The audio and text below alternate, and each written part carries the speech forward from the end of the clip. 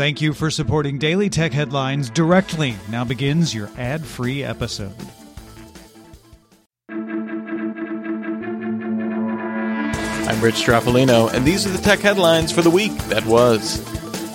Cloudflare terminated DDoS protection services to the forum website 8chan as of August 5th, according to a blog post by CEO Matthew Prince. Prince cited 8chan as inspiring recent mass shootings and stated, "We reluctantly tolerate content that we find reprehensible, but we draw the line at platforms that have demonstrated they directly inspire tragic events and are lawless by design." 2 years ago, the company made a similar move to stop services to the Daily Stormer. Prince said Cloudflare will continue to engage with policymakers to help them understand and define remedies for sites that actively thwart or ignore the rule of law. The U.S. Federal Trade Commission is investigating an agreement between Amazon and Apple to sell Apple products directly on Amazon. As part of the deal, Amazon agreed to only allow Apple-authorized resellers to sell Apple products on Amazon, eliminating many small sellers of refurbished items. Apple's new credit card, issued in partnership with Goldman Sachs, is now in preview rollout with general availability to all iPhone owners in the U.S. later this month. Apple says it randomly invited some people who signed up to be notified about the Apple Card. The sign-up process requires iOS 12.4 plus a physical address, birthday, income level, and the last 4 digits of a social security number. Goldman Sachs will use that information to approve or decline an application in real time, including a TransUnion credit check. If approved, the card will show up in an Apple Wallet, and Apple's Titanium card is available for free. The Department of Justice says AT&T employees took bribes to unlock millions of smartphones and to install malware and unauthorized hardware on the company's network. The DOJ charged 2 men with bribing more than $1 million between April 2012 and September 2017 to several AT&T employees at the company's Mobility Customer Care call center in Bothell, Washington. Employees were apparently contacted by telephone or Facebook message, and those who agreed to participate received lists of IMEI phone codes to unlock.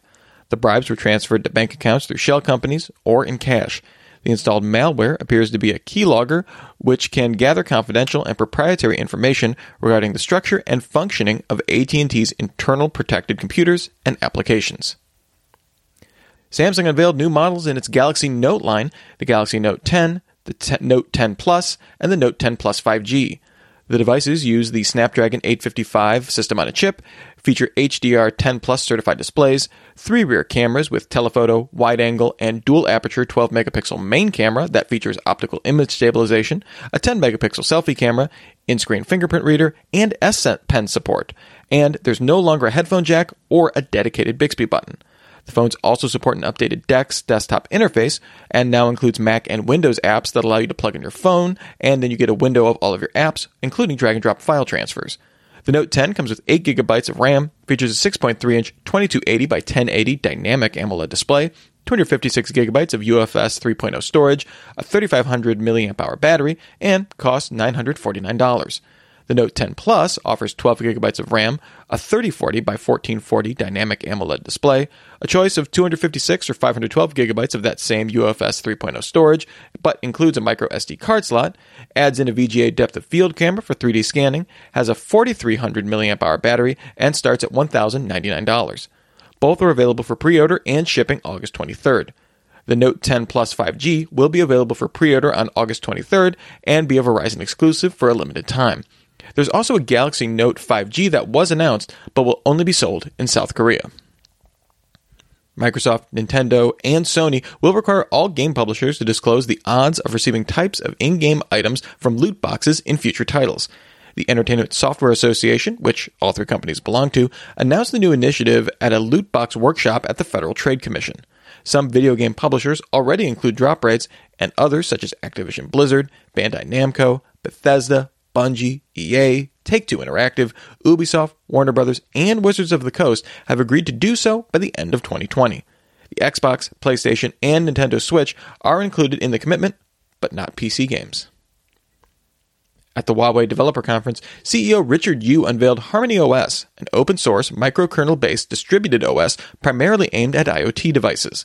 Yu stated the OS was faster and safer than Android, and that in the event Huawei can no longer access the Android ecosystem, the company can deploy Harmony OS, quote, at any time. The OS doesn't allow root access thanks to kernel isolation, uses formal mathematical verification to spot vulnerabilities, and has a deterministic latency engine to allocate resources with real-time analysis and forecasting. As a result, Uclaim's Harmony OS offers instructions per clock performance 5 times faster than Google's Fuchsia and 3 times faster than QNX. Harmony OS will first appear in smart displays and still include the Linux kernel, as well as Huawei's Light OS kernel alongside its native microkernel. Version 2.0 is scheduled for 2020 and will offer just the microkernel as well as better graphics support. And finally, the Wall Street Journal reports that Facebook is offering news outlets content deals for a news section the company hopes to launch next year, according to sources. The 3-year deals would reportedly be worth as much as $3 million per year to license the use of headlines and article snippets. ABC News, Dow Jones, The Washington Post, and Bloomberg are among the outlets approached. News outlets would have discretion over how content appears and have a choice of hosting articles directly on Facebook or linking back to their own sites. The news section would be separate from the existing Today In section of Facebook that links to stories from news organization in a user's area. For more discussion of the tech news of the day, remember to subscribe to Daily Tech News Show at dailytechnewsshow.com, and remember to rate and review Daily Tech Headlines wherever you get your podcasts. Thanks for listening. We'll talk to you next time. And from all of us here at Daily Tech Headlines, remember, have a super sparkly day.